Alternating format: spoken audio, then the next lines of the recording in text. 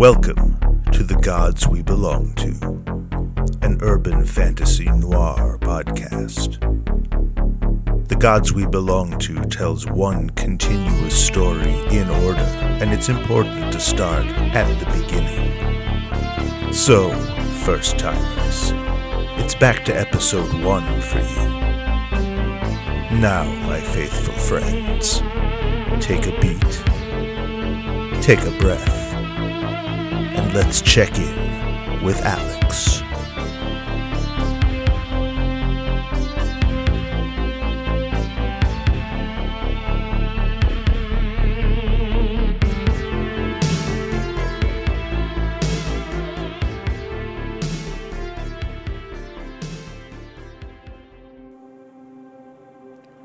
Chapter 3.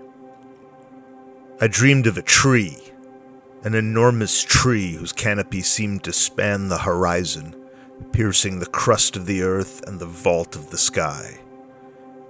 In its high branches perched a magnificent golden eagle with feathers like burnished brass and a clear, piercing cry. Coiled among the deep roots, a coal-black dragon gnawed at the tree's flesh, pausing occasionally to hiss and spit hatefully.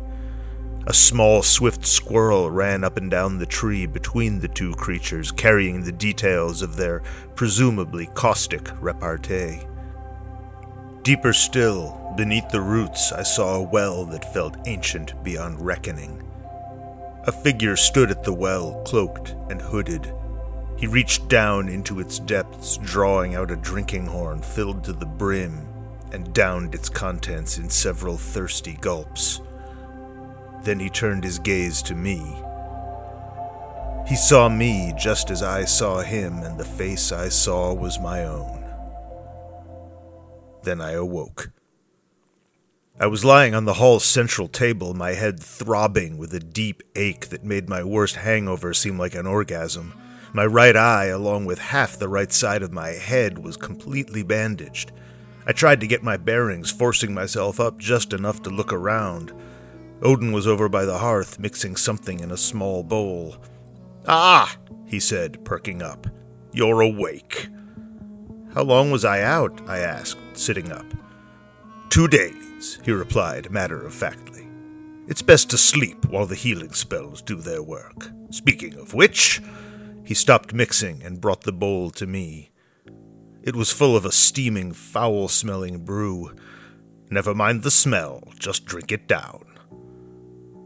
"What's in it?" "Alex," he smiled and shook his head. "You should know better than that. Drink." I did, and as I swallowed the last bitter drop, I felt a wave of blissful comfort wash over me like nothing in the world would ever or could ever hurt me. Feels good, doesn't it? Safe. The potion is called Baldur's Bliss, after my fallen son. Odin was suddenly somber. The feeling it brings is bright and beautiful, and Baldur was both. It makes you feel loved by all the world, every creature, every stone, every atom, just like he was, or thought he was. For just like his faith, this feeling is a lie, a trick. You see, Frigg, his mother, cast enchantments over all things she thought a threat, so that none could harm her beloved Baldur. But it was all pride and folly. Rather than safeguard our son, her overreaching sealed his fate. In her myopic fervor, Frigg neglected to enchant anything she deemed too slight to matter, like the humble mistletoe. Thinking Baldur invulnerable, we made a sport of pelting him with swords, spears, stones, even Thor's hammer. One by one, they fell to the ground, leaving him unscathed, and we all delighted in his seemingly inextinguishable light. All except my blood brother Loki. Ever eager to spread strife, that cunning-wise schemer coaxed from Frigg the flaws in her magic and fashioned a mistletoe arrow. Going slyly among the others, Loki found my blind son Hod. Surely, he said to Hod. "You two would like to join in this newfound sport. Let me help you." Loki knocked the mistletoe arrow to his bow, handed it to Hod, and aimed for him.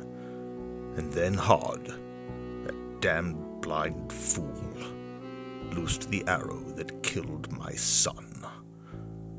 "They were both your sons," I blurted.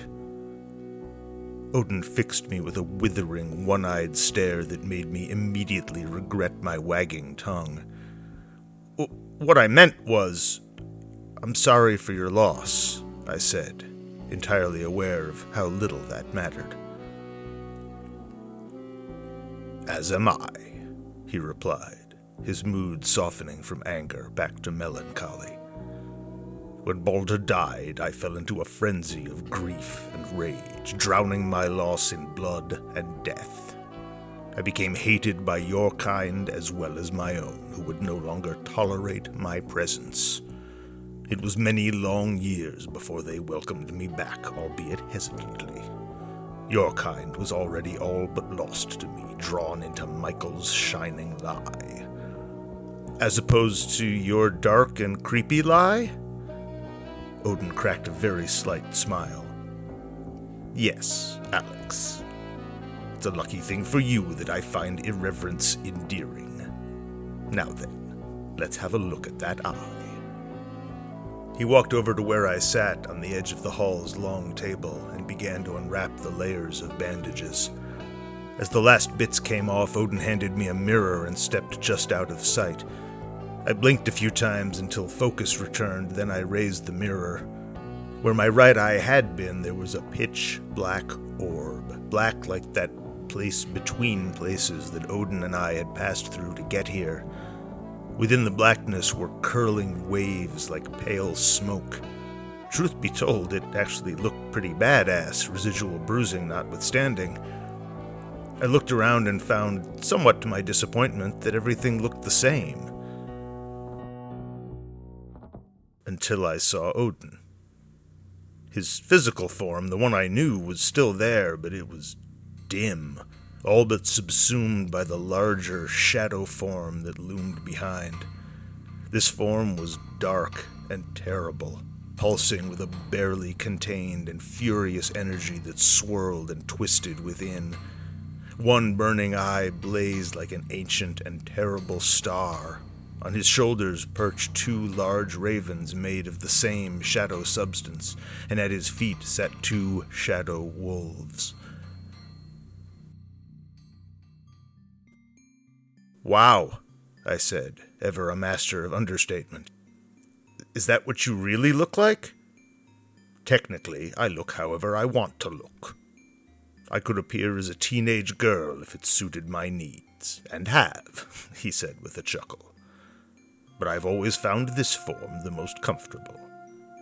What your new vision allows you to see is our essence, which is ever the same no matter what form we choose to wear.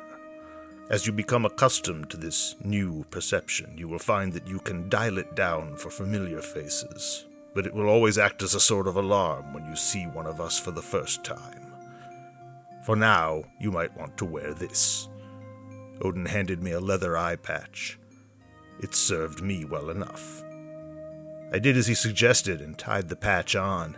As soon as it was in place, the eye was covered and my vision went back to normal. "So, what about these third-generation half-breeds you mentioned?" "Oh, them." Odin spat the words out like poison. "In times past, my kind bred selectively amongst ourselves, with rare exception. It has now become Michael's policy to encourage his angels to breed with mortals on a larger scale. Half-breeds are strong and fast, more than a match for any human, but they lack pure blood's capacity to influence mind and matter. Still, they are many, and they blend seamlessly into your world, occupying strategic positions and helping to further Michael's ends." "What about you?" I queried. "Are there any little Odinlings running around out in the world?" "Perhaps," he said, but they are few and far between, most many generations distant from me and so diluted as to be all but human. Only a handful could lay claim to any real power or purpose, and it remains to be seen if they are worthy. My head was spinning with information overload, and it must have shown. Odin paused and said somewhat more softly, "It's a lot to take in, and this is just the tip of the iceberg. For now, rest and recover. A few days should set you right. Then it's time to go digging in the dirt." I spent the next 2 days in a comfortable haze thanks to copious amounts of Odin's secret recipe magic juice, enjoying his hospitality and feasting on incredible spreads that arrived at regular intervals, always delivered by a pair of comely Nordic blondes who, to my disappointment, never stuck around. "So what's up with the twins?" I inquired after one such delivery. "Forget it, Alex," Odin replied with a wolfish grin. "Valkyries. You might die smiling, but die you surely would." "Thanks for the warning," I replied, "but if I ever decide to punch my own clock, I think I'm going with death by Valkyrie." "You say that now, Alex. But the next time they stop by, give a glance with your new eye, and I promise you'll change your mind." He was right about that. When Blonde and Blonder returned, this time with a particularly lavish array of goodies, I hoisted the patch to get a better look. The comely forms I'd found so alluring were immediately transformed into terrifying gray shapes with smoldering blackened wings, blazing eyes, and ferocious gaping mouths. I shuddered, replaced the patch, and closed my other eye tight until I heard them leave and shut the door behind them. "Told you," Odin said, chuckling. He seemed to drift off for a moment, as if lost in thought, then snapped back to the here and now, and smiled. "I almost forgot," he said, turning to the table full of food. "We are expecting a visitor. And he's due—" Odin inclined his head as if trying to hear a faint or distant sound. "Any moment now. Alex, you may remember that I said all angels are humorless assholes, with one exception. Well, meet the exception." He raised one arm in a dramatic conjurer's flourish on the last part, paused, waited a few seconds, then shot an impatient, slightly annoyed glance over his shoulder. After a few deep breaths, Odin rolled his eyes and pursed his lips, now quite definitely irked. "Any time now," he said exasperatedly. Suddenly and silently, a black-haired man appeared out of thin air a few feet behind Odin's chair, stepping out of the darkness like he was exiting a tent.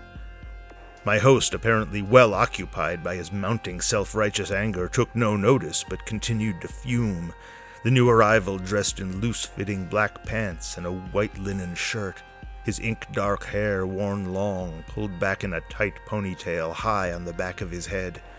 He smiled and raised a slim finger to his lips. There was a mischievous glint in the stranger's deep almond-shaped eyes that seemed sly but not malicious, so I decided to keep mum, see what his game was. Meanwhile, Odin was beginning to redden and sputter with frustration. "Of all the arrogant... If that smirking schemer thinks he can play me for a fool... Me!" The dark man's grin only widened as Odin raged, and I struggled to maintain my poker face. The final straw came when Odin pounded the table between us and barked, "Motherfucker!" The stranger collapsed into howling fits of laughter. Odin sprang to his feet, overturning his chair in the process, which only made the dark-haired man laugh harder and louder. Odin looked nothing short of murderous for a moment, then his expression softened. "Gabriel, you miserable son of a bitch. Don't I get enough chaos and mischief from my own clan?" "Sorry," the angel laughed, advancing to meet Odin and placing a gentle hand on his shoulder. I never could resist the chance to ruin a carefully planned moment. "I should have expected something like this from you," Odin said, smiling. "It is good to see you again, old friend. And this," he said, turning to me, "is Alex, the one I told you about." He'll be our boots on the ground, and it's your job to help prepare him." Gabriel walked closer, looking me up and down like I was a used car. He laughed softly. "Well, I suppose you'll do. Personally, I think this whole errand is madness, but I'm only too happy to tell you what I can in the vain hope of briefly delaying your impending violent death." "Gee, thanks," I cracked. "You really know how to sweet-talk a guy." "This one's got spirit," Gabriel said to Odin. "Who knows? I could be wrong. Maybe he'll even survive." I was pondering my next wise-ass remark when I noticed the feeling in my new eye. A persistent sort of itch demanding my attention, almost like it had something it wanted to show me. I lifted the patch and got my first real peek at an angel. Gabriel looked like he was made of red gold fire, not a raging inferno, but a sleek, elegant pyre, its tongues licking fast and fluid. His eyes burned both dark and bright, flames within flames within flames. It was a little overwhelming seeing these two beings together in all their terrible beauty, Odin's swirling darkness alongside Gabriel's golden light. Whatever bit of verbal snark I'd been brewing died on the vine, choked by awe and fear. I lowered the patch, then made a rare choice and opted for silence. Mouth shut. Time to listen. "It's good to meet you, Alex," Gabriel smiled. "Love the eye. Now, let's get down to business." I nodded. "What do you know about the Church of Individuology?" Gabriel asked me. "Well, not much beyond the basics, started by some hack mystery writer or something like that. Not sure what they believe, but I know they have a lot of money and some very busy lawyers." "All true. The origins of the church do not for the moment concern us, nor do their beliefs, for that matter. It's all vague New Age bullshit anyway. But it might help you to understand how they operate.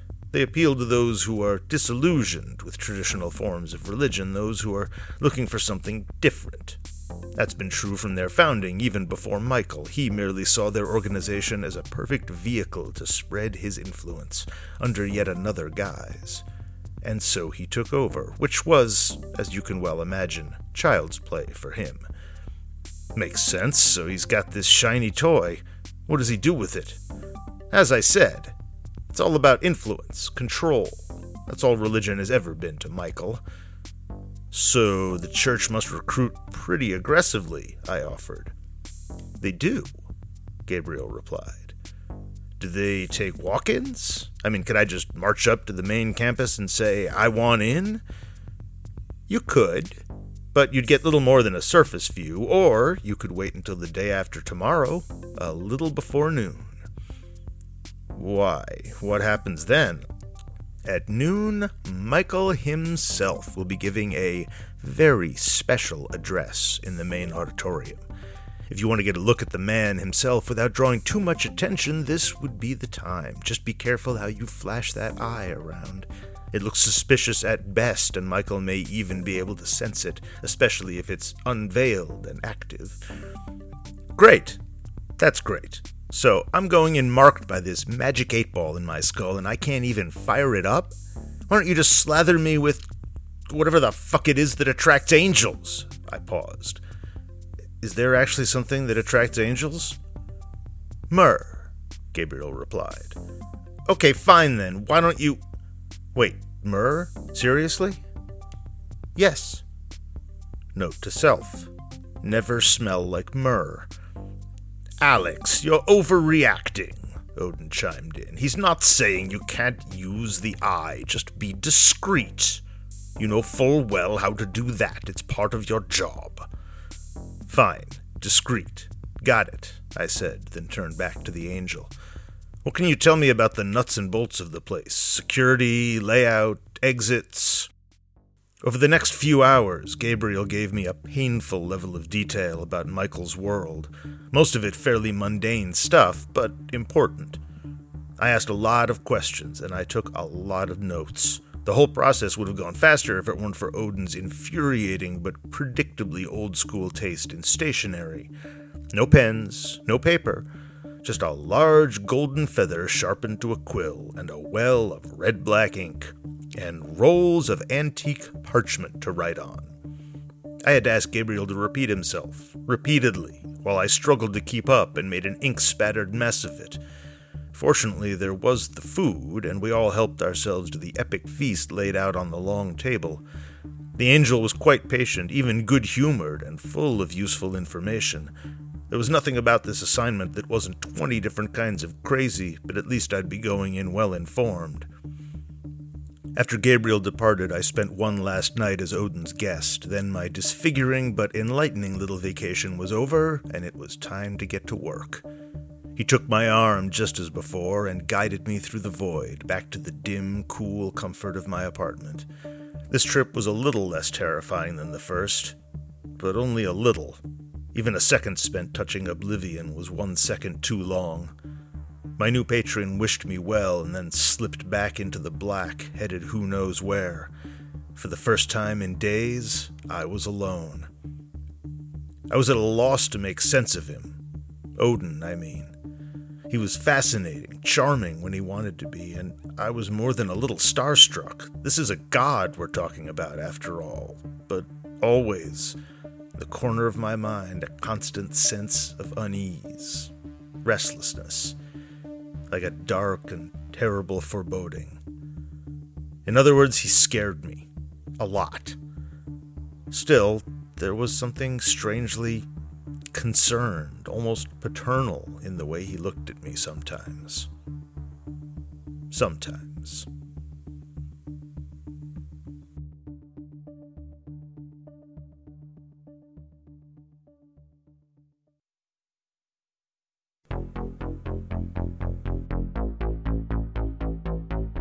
This has been The Gods We Belong To, Episode 3. The Gods We Belong To is written, performed, edited, and produced by Dan Goldstein. Theme music is I'll Drive by Daniel Birch. Additional episode music: The Fugue, Metal Drone, Glass Bells Dancing with a Synthesizer, Rise of the Phosphor, Golden Bunny, and The Elevator Game by Daniel Birch, and Synchronicity by Unheard Music Concepts. If you enjoyed this episode, please help spread the word. Tell a friend, better yet, tell multiple friends. You can even tell an enemy if you want. Post, tweet, shout from an open window. 5-star reviews are particularly helpful and appreciated. However you do it, thank you. You can find the show on Twitter at Gods We Belong To. Episode 4 is coming in just 1 week, so until then, don't do anything Alex wouldn't do.